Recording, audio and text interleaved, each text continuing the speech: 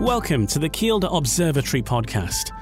I'm Ian Brannan, and once again we're back to update you with some of the things that have been happening at Kielder Observatory, and also to point you in the direction of some events in the night sky over the coming weeks as we head into August 2021. I'm joined in this episode by Director of Astronomy at Kielder Observatory, Dan Pye, and Science Communicator Naz Jahan Shahi. Our special guest in this episode, though, is David Wilkinson, or should I say the Reverend Professor David Wilkinson, to give him his full title. He's just happy with David. You'll be pleased to hear. Now, David is the principal of St John's College in Durham. He's an astrophysicist, of course an academic, but also a British Methodist minister and theologian. So, with those particular backgrounds in mind, how does his opinion of the birth of the universe differ from that of the textbooks of religion versus the textbooks of science? I think the first chapter of Genesis is not meant to be read as a scientific textbook. It's actually, for me, it's a hymn or a song of worship. And therefore, to simply put it beside the scientific account, it's a false contrast. It's a fascinating chat with David Wilkinson about life, the universe and everything else, and that's on the way very soon. First of all, though, let's find out what's been happening at Kielder Observatory over the past month, and indeed what will be happening over the coming weeks, and as well some things to look out for in the night sky, wherever you are, either in the northeast of England or anywhere else for that matter. And let's speak with Director of Astronomy Dan Pye. And Dan, things still moving nicely at the observatory, because whilst restrictions have eased further in the last few weeks or so, you're keeping things the same for the time being, numbers-wise, in the sessions at Kielder Observatory. But it must have been great to enjoy a period of some fairly settled weather over the last few weeks, with some fairly clear skies over that time as well. Yeah, there has been. It's been really nice. Not much has changed, like you say. We've stayed fairly the same. Our operations have stayed the same. The only thing that has changed over the last month or so is we've had some people off with the pingdemic that's been going on. So we've had some staffing shortages that we've had to contend with. But aside from that, it's all been absolutely fine. Yeah, it's been good. It's been busy. Of course, we've been selling out. In fact, we're sold out much of the way through to December now. There's certainly events which are not available until next year. Things like Aurora and late night events are all sold out. And yeah, it's been lovely and clear. We've got to see in fact, actually, a couple of weeks ago, we got to see just the first glimmer of the Milky Way starting to creep back through again as we get into the darker nights as well. So that has been amazing. I love this time of year when we start to see the Milky Way coming back to view in the night sky. That's one of my favourite things to see. We've had some really good moons and stuff as well.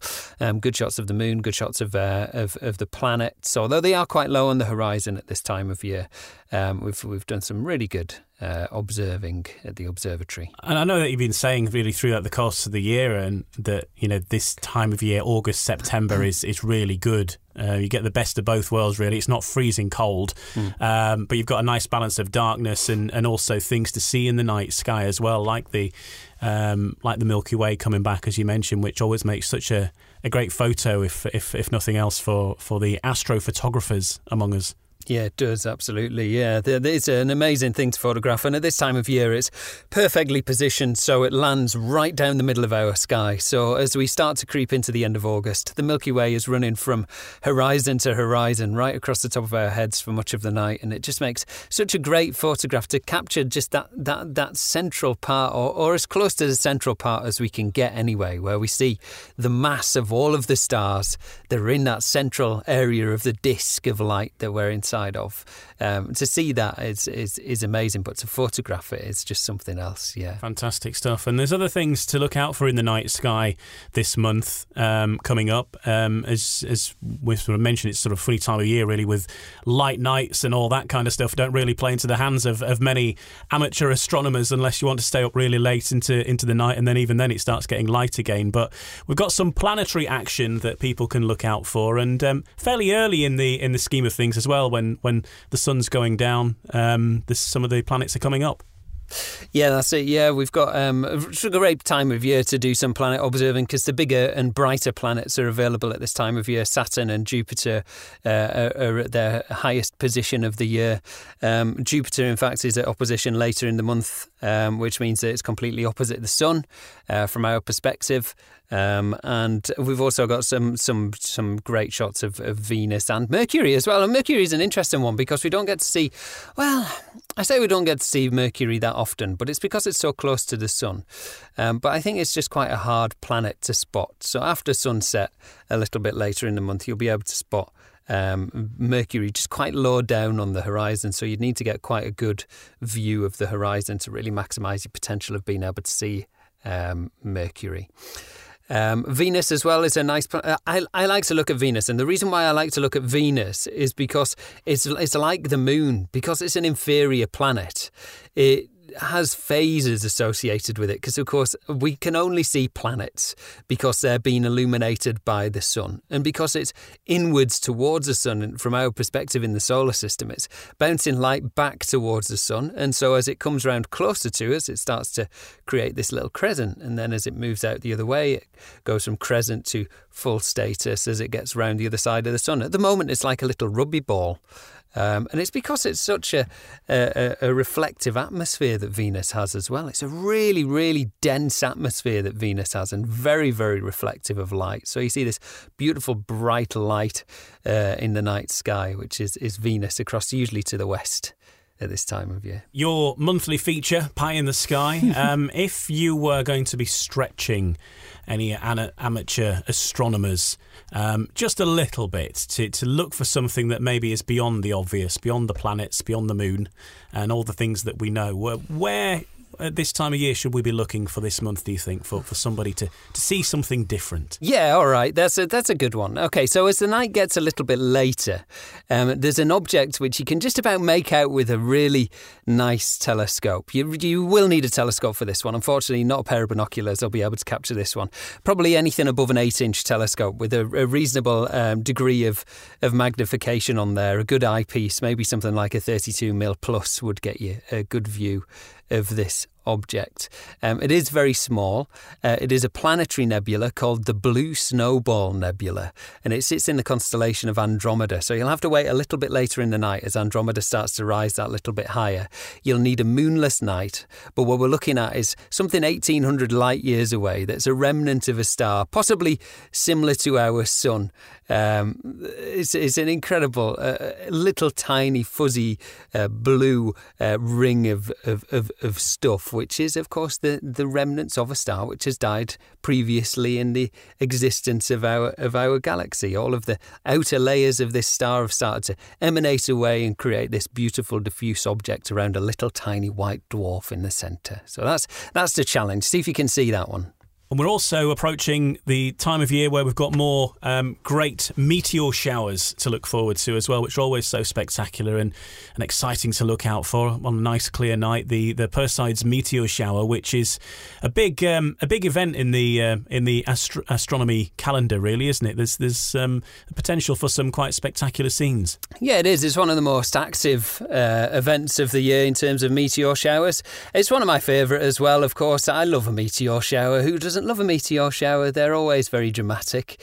And what's always worth just remembering when we see these meteors is that they're just tiny little bits of dirt, really, no bigger than maybe a piece of salt or a grain of sand, as a result of us transiting through the tail end of a comet. And it's incredible stuff to see because we see an increased amount of this activity around this time of year because we're transiting through the tail end of that comet. We'll get meteors throughout the rest of the year because, of course, we get the sporadic bits of dust hitting us every year. In fact, actually, we get about 4 million meteors every single day globally, whereas this particular shower gives us, from any viewer's point of view, about 150 per hour. So that's quite an active shower that we're able to see. It's as moving through the tail end of a comet called Swift-Tuttle, which is an awesome little comet orbiting around the sun.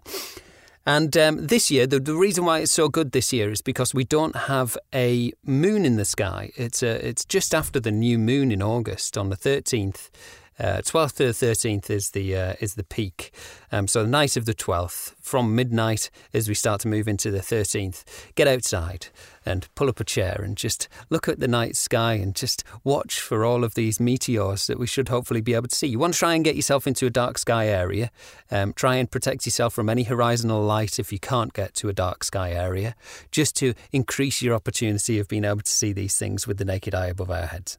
Let's talk now about our special guest in this episode, because a very interesting guy, the Reverend Professor David Wilkinson, who is the principal of St John's College in Durham, and very interesting background, but also an interesting position in life, in that he's a trained Methodist minister, but also an astrophysicist who has a fantastic understanding of life, the universe, and everything, quite literally. And sometimes those beliefs, though, traditionally don't necessarily marry up with each other, do they?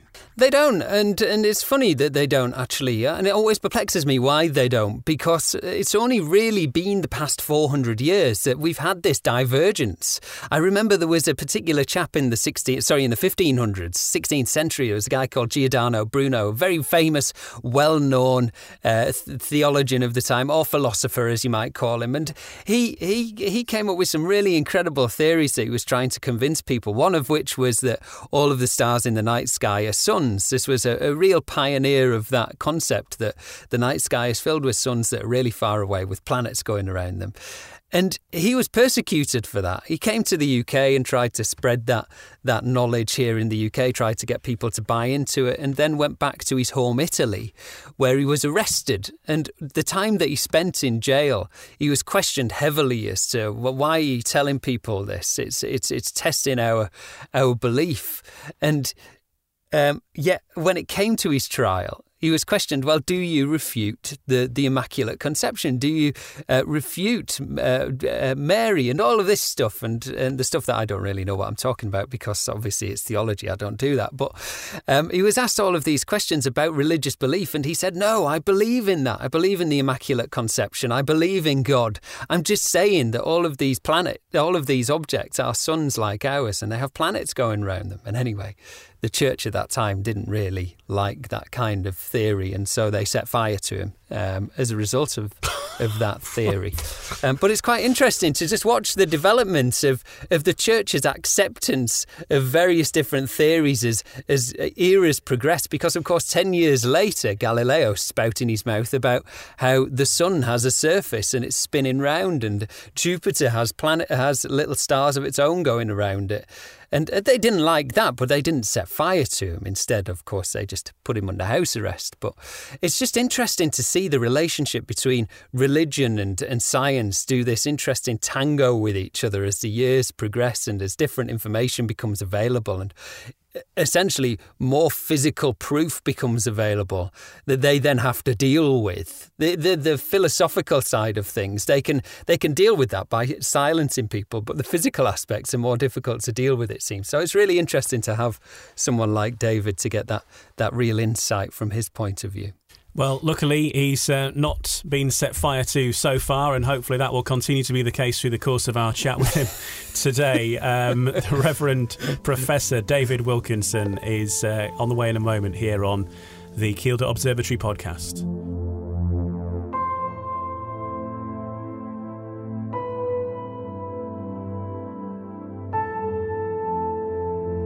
You're listening to the Kielder Observatory podcast. I'm Ian Brannan. Joining me from Kielder Observatory is Director of Astronomy Dan Pye and Science Communicator Naz Jahan Shahi.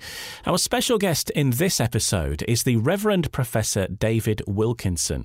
Now, he's a British Methodist minister, a theologian, an astrophysicist and an academic, and is currently the principal of St John's College in Durham and Professor of the Department of Theology and Religion at Durham University.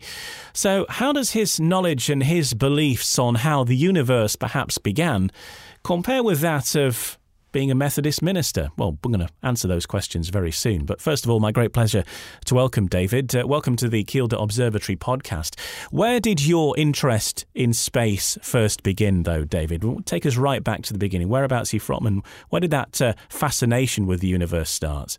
I grew up in the Northeast, and I was 6 years old when, on a grainy television screen, black and white, I saw the moon landing and Neil Armstrong making that small step. And I suppose that was an iconic image for me and fascinated me about space. I've always been into science fiction, both literature, movies, and television. But I was never the child who took science that seriously at school. But I did find myself doing physics at Durham University.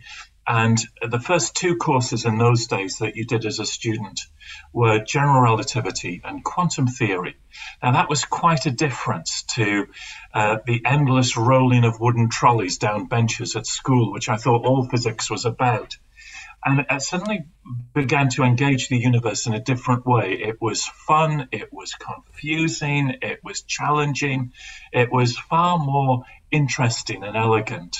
And I suppose it was only at undergraduate level that I started to really enjoy science in that kind of way. I did 3 years of physics and then stayed on, did a PhD with the then Astronomer Royal, Sir Arnold Wolfendale, who was my supervisor, and I was interested in questions around star formation, the chemical evolution of galaxies, and we did a little bit of work as well on the death of the dinosaurs and whether cometary impacts were the cause of not just the dinosaur extinction but other mass extinctions.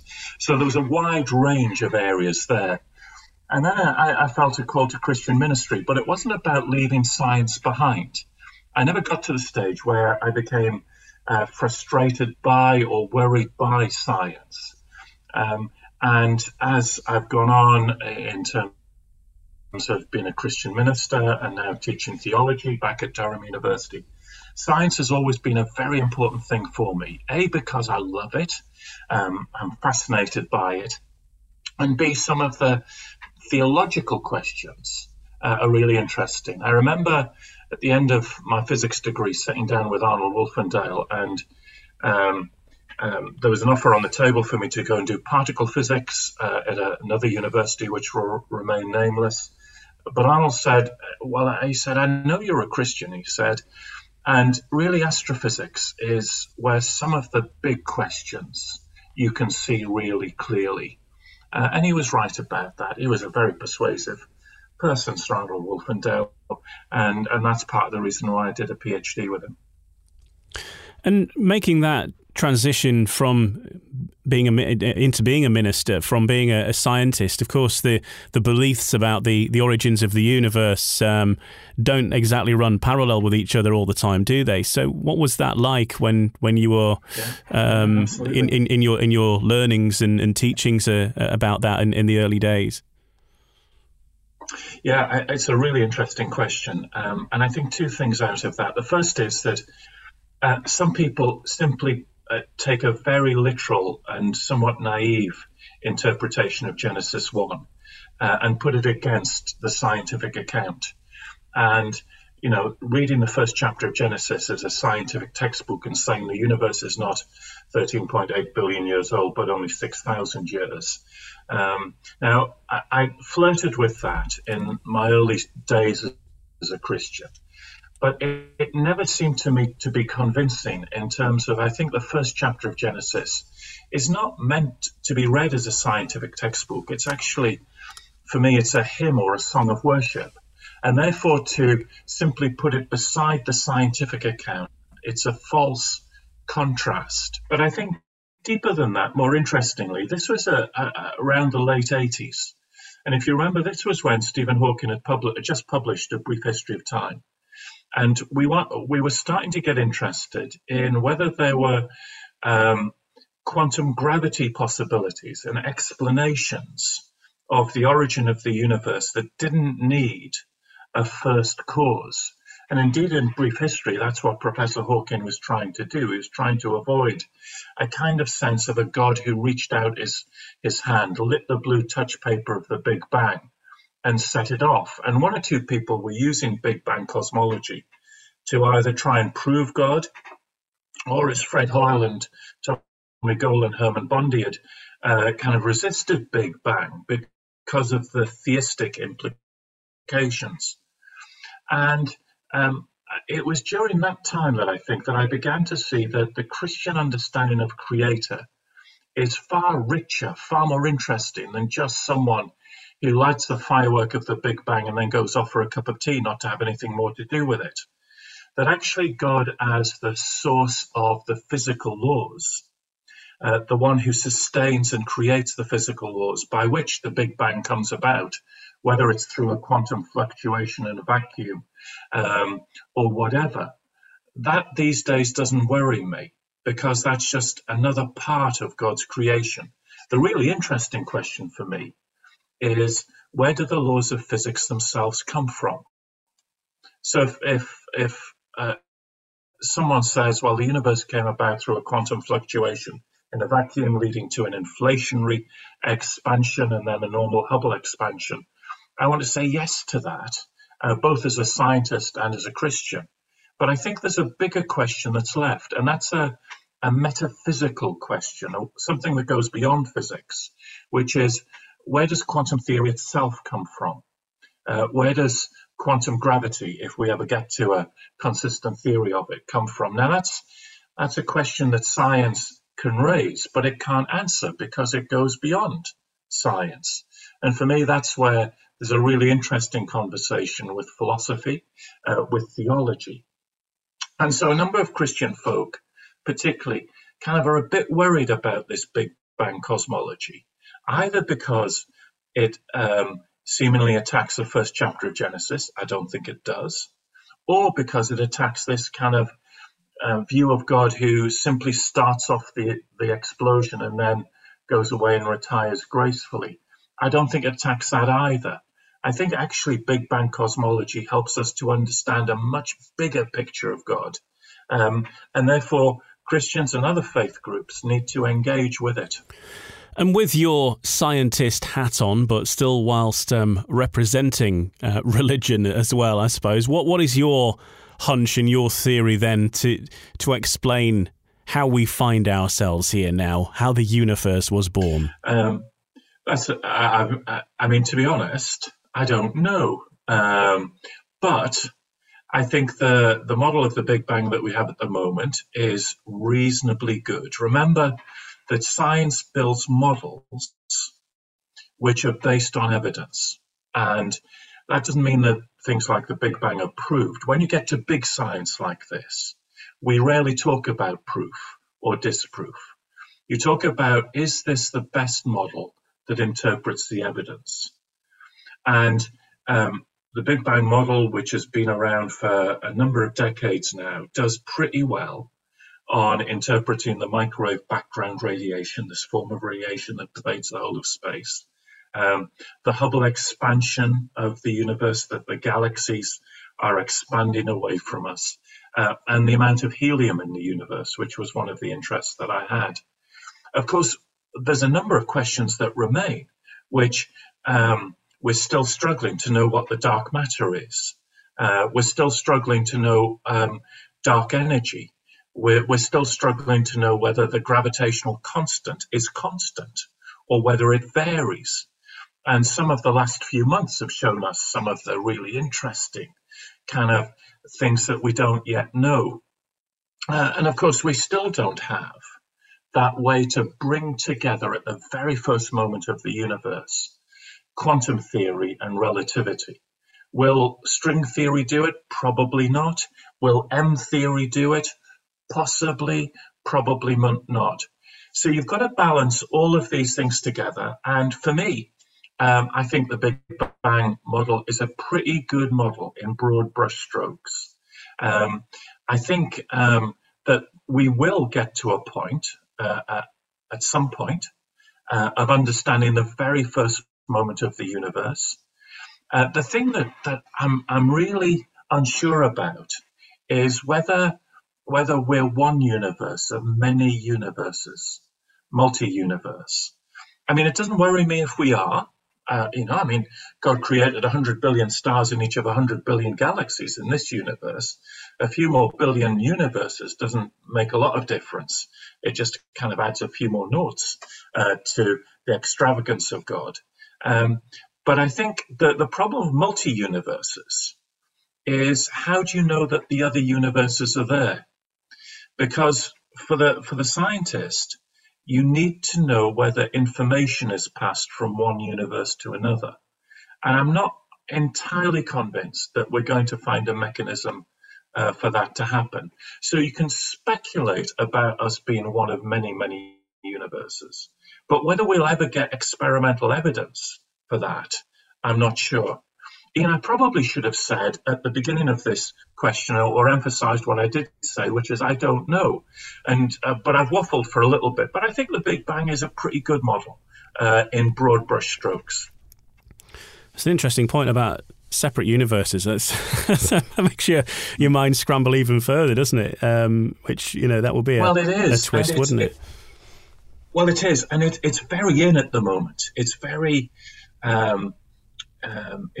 lots of people talk about it. Sir Martin Rees, the current Astronomer Royal, Lord Rees, I should say, one of my great heroes in cosmology, wrote a fascinating book a number of years ago called Just Six Numbers, about the anthropic balances within the universe. These very delicate balances of the law and circumstance of the universe, which makes possible life.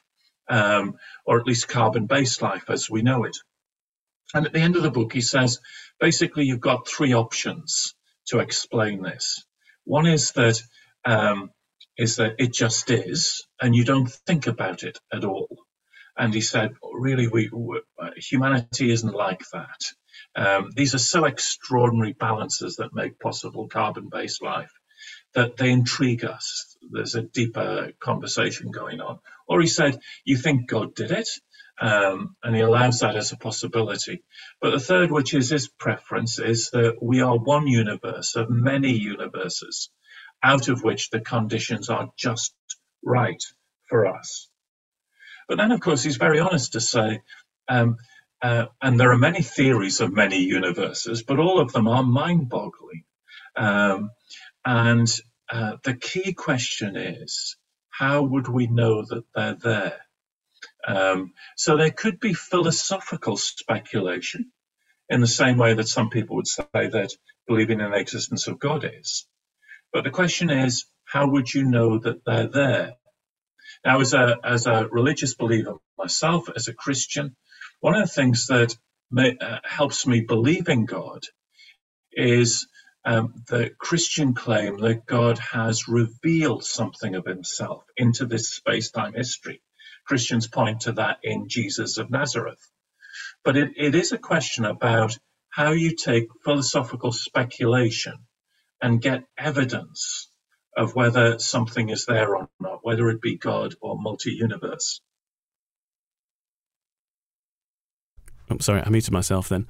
Yeah, it is an interesting point. And do you think that on another subject, I suppose, on the topic of life on other planets, which is something that has been discussed, and increasingly there's hopes in sooner rather than later in the scheme of things that we will find evidence of some form of life. But supposing that eventually we do find intelligent life, do you think that they too will have some form of religion wherever they are? Okay, it's a fascinating question. And a few years ago, I tried to explore it in a book called Science, Religion and the Search for Extraterrestrial Intelligence. And, it was quite a long book, and at the end of it, the answer was, I don't know. But let me just say one or two things within that context again, if I'm not entirely sure. I think it's really exciting what we're discovering about extrasolar planets.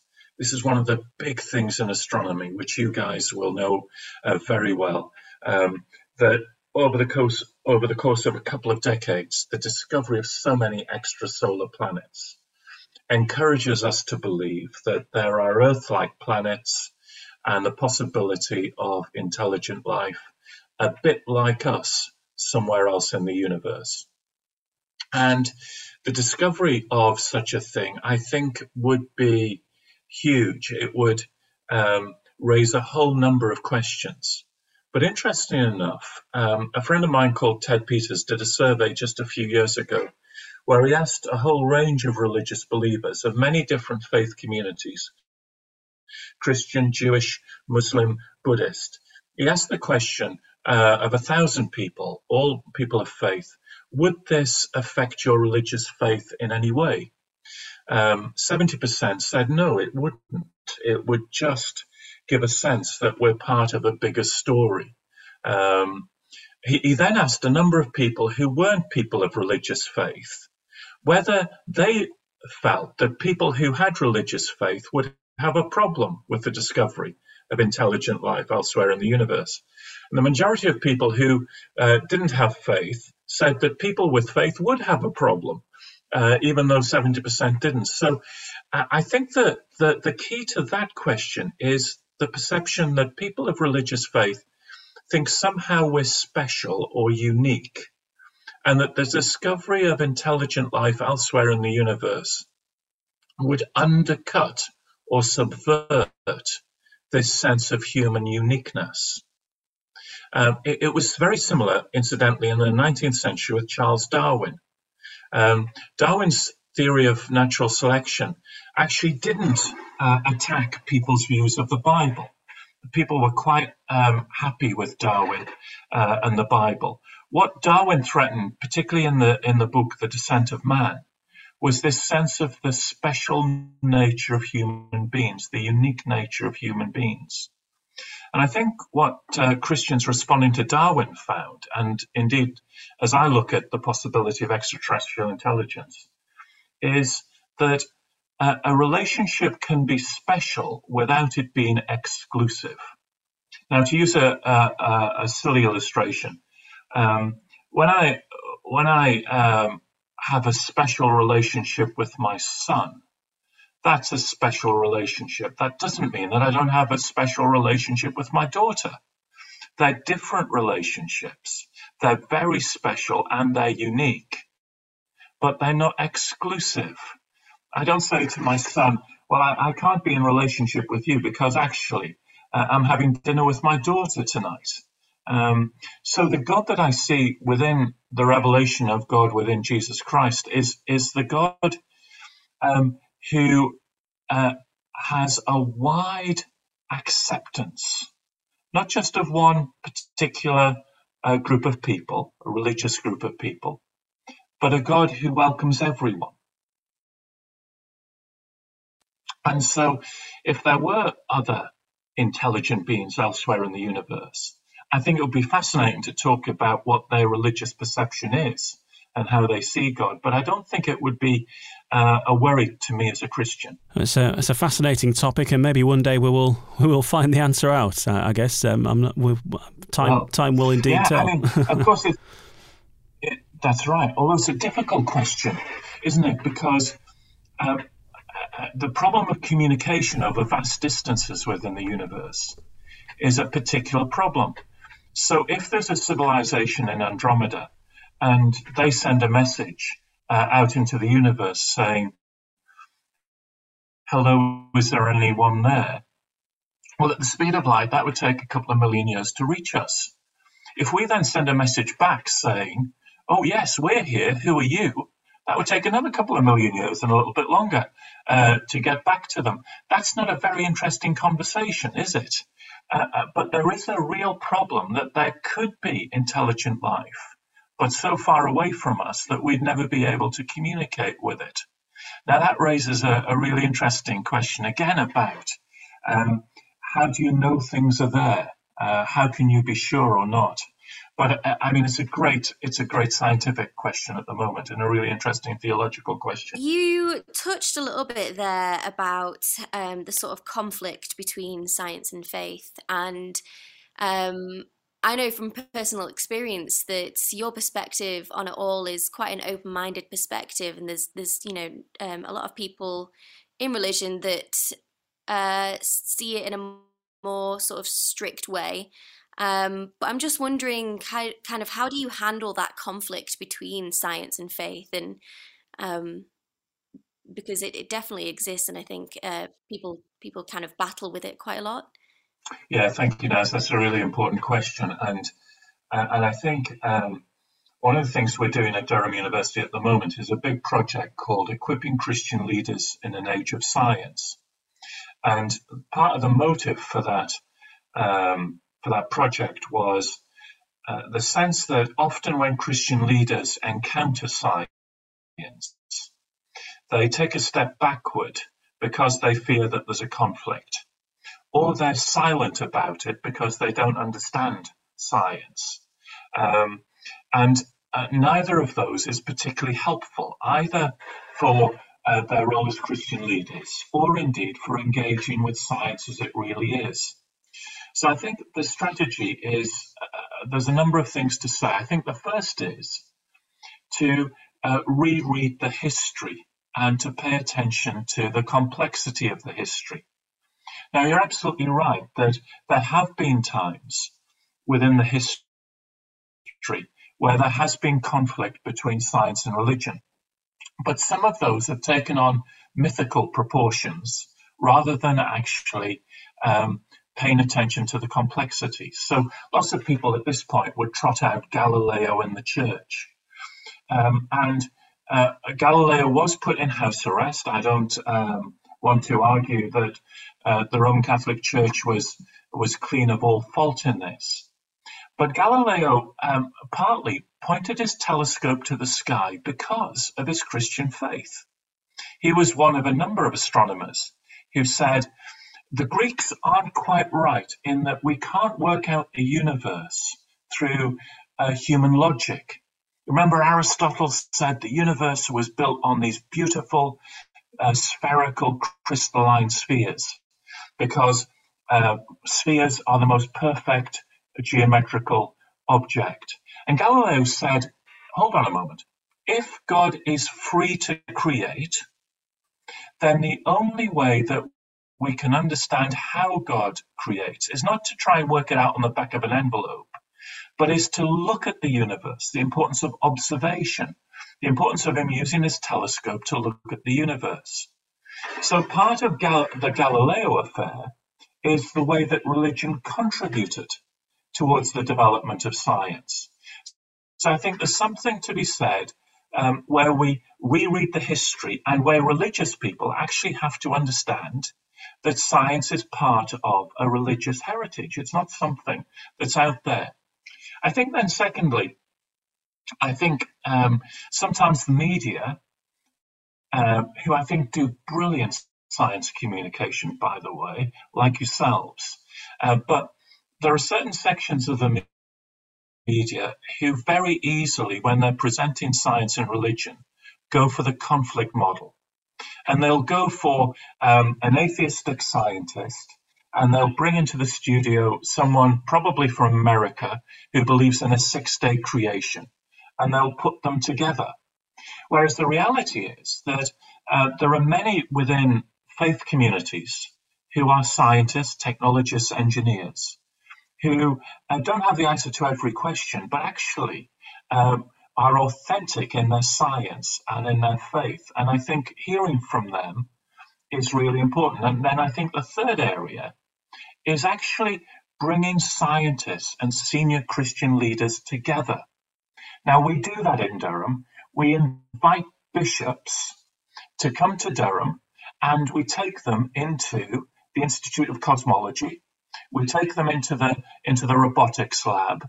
We take them into microbiology, and we introduce them to real scientists, not what they read in the media, not what they encounter in terms of the way the Christian churches sometimes present science. But we just get people like Carlos Frank to talk about dark matter, or we introduce them to some of the robots that we've got at Durham University. And I tell you what, a few robots encountering a few bishops is a fascinating kind of thing to watch as they start to talk to each other, AI robots talking to bishops. But what happens in that is that suddenly we begin to see that both science and theology are done by real people. And once you get real people talking together, rather than just presenting myths or stories to each other, then you get a depth of communication. And what we often find is that after our scientists have given talks during the day, the scientists will turn up at our bar in the evening and talk more with the bishops. And the bishops will be fascinated to talk to the scientists. So I think we know ourselves. How do you break down senses of conflict or fear? It's often by real people encountering real people. And that's one of the things we're doing at Durham University at the moment. That's incredible, and it's really great to hear that you've been able to sort of bridge that gap a little bit. And you touched really briefly there on the sort of connection between science and religion in history as well.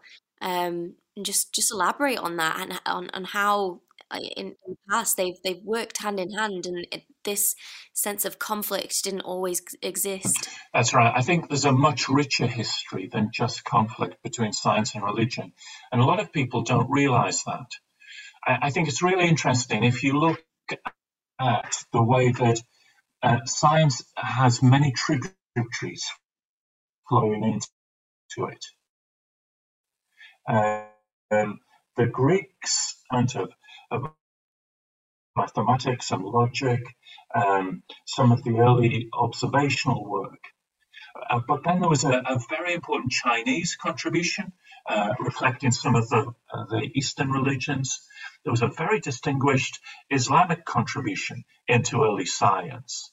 And then at the time of the scientific revolution, with Western Europe, in a sense, being dominated by the Judeo-Christian worldview, we saw a birth of science happening. Now, why did science as we know it grow up in such a rapid way within Western Europe? Freeman Dyson, a great astronomer and astrophysicist, himself not a Christian, nevertheless argued that it grew up specifically in Western Europe because of some of the intellectual foundations that the Judeo-Christian narrative and framework were giving it. Because people believed that God had created the universe freely, you had to look at it to see what God had done. So that Kepler would say, science is thinking God's thoughts after him. So the importance of observation. Because God was a God of the whole universe, and over time, there should be some constancy, some faithfulness to what you see in the universe. It's not a big step from that to talk about then laws of physics. Because God was a universal God, you wouldn't have to think that there were certain laws in one part of the universe and different laws in another part of the universe, the universality of the laws of physics. And there's even an argument that that getting your hands dirty by doing experiments was part of the earthiness of the Jewish faith and the way the Christians viewed the world. Now, sometimes this is overstated. Sometimes some Christian apologists say, well, it was all due to Christianity. I don't believe that was the case. But I do believe that you get this much more complex way that the tributaries of religion and philosophy start to form what we now see as modern science. And I think this is really important, A, because history is complex. We shouldn't simply present it as an oversimplified narrative. But also I think it gives those points of contact for people from faith communities to science. And if we're really serious, as I know you folk are, and I mean the terrific work that you do in science communication, what you have to take into account is the background from which people are coming, and understand some of their fears, but also some of the ways in that you can say, hey, this is part of your heritage as well. This is something that we're all interested in. You don't have to be fearful of it. You can find it liberating and joyful. And I think that's the value of history, and just paying attention to the complexity of history. Yeah, absolutely. The sort of links between science, religion, and philosophy, especially. I did a bit of philosophy at college, and I found it all absolutely fascinating. And then I went back and I watched films like Contact, Yes, years yes, after the absolutely. first time I'd watched them, and Yeah, realized it had a yes, completely different meaning to me. yeah, that's right. It'd be interesting to hear what you think about films like Contact Yeah, that kind of really highlight the connection between science and faith. yeah. I love science fiction movies. Yeah. I'm a Star Wars geek, and so I grew up in the generation of the first trilogy of Star Wars, Star Trek.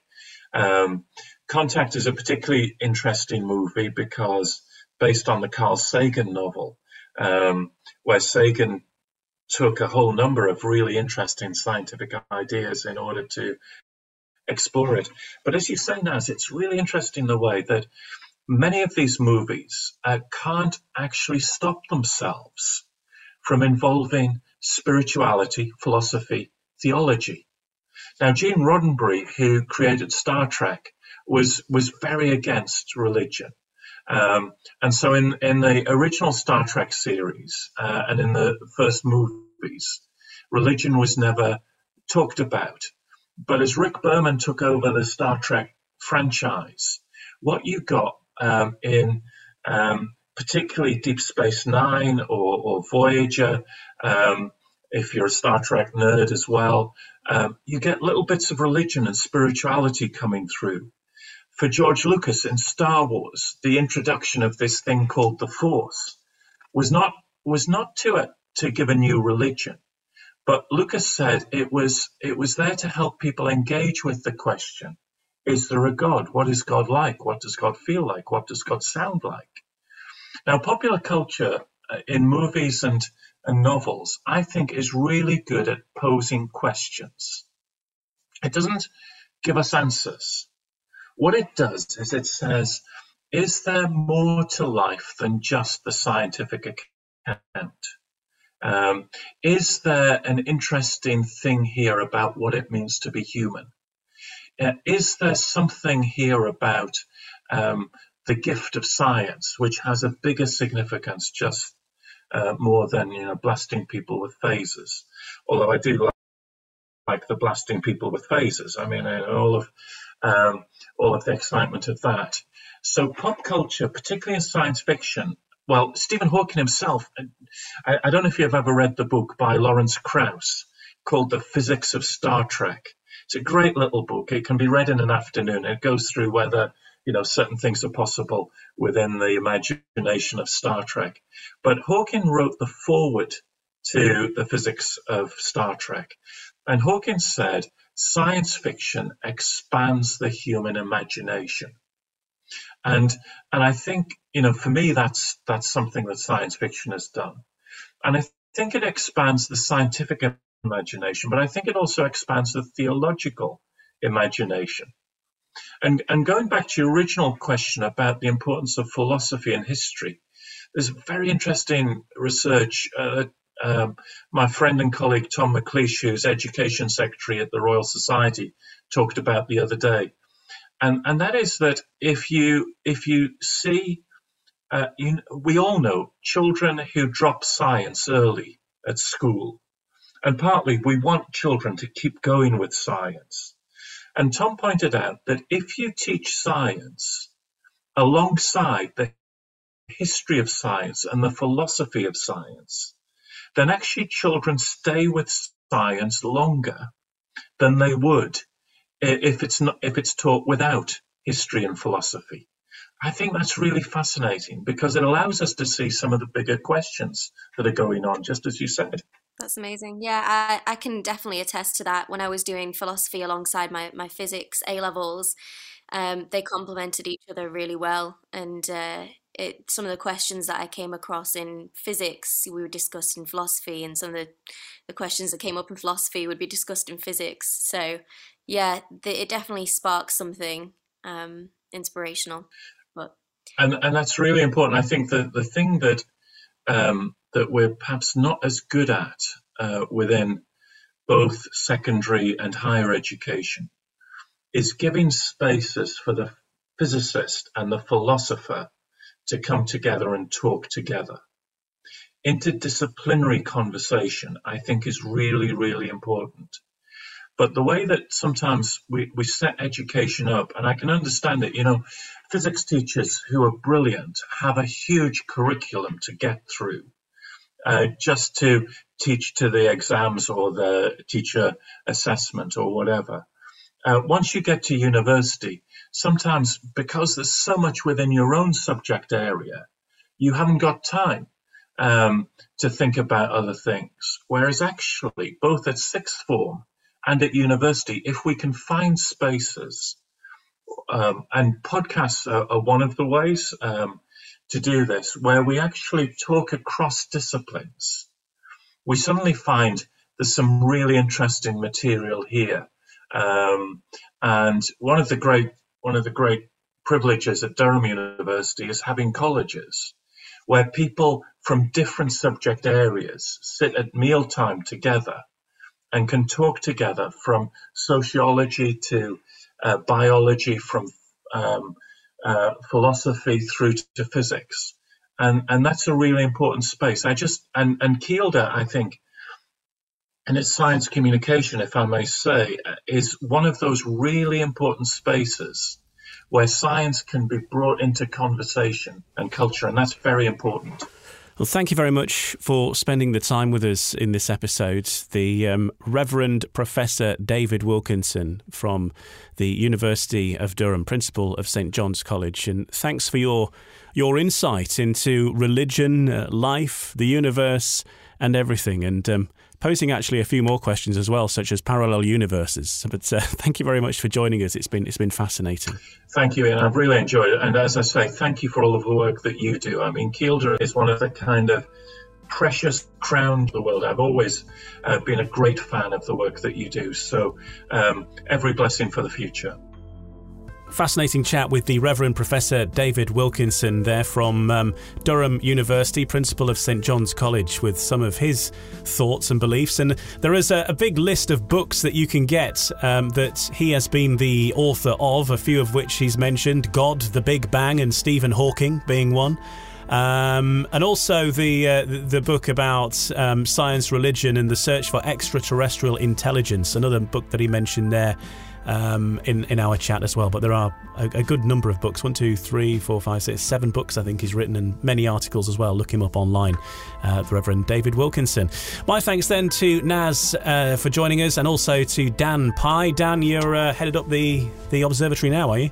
Yeah, that's right. We've got Space Kids today, followed by another event, which I can't remember. It's so prepared. It'll all come back to you. But you're going to be launching rockets, so that's got to be a good thing. Yeah, that'd be fun. Yeah. Fantastic stuff. For more information, of course, don't forget to head online, kielderobservatory.org. You can book onto any of the sessions that are available.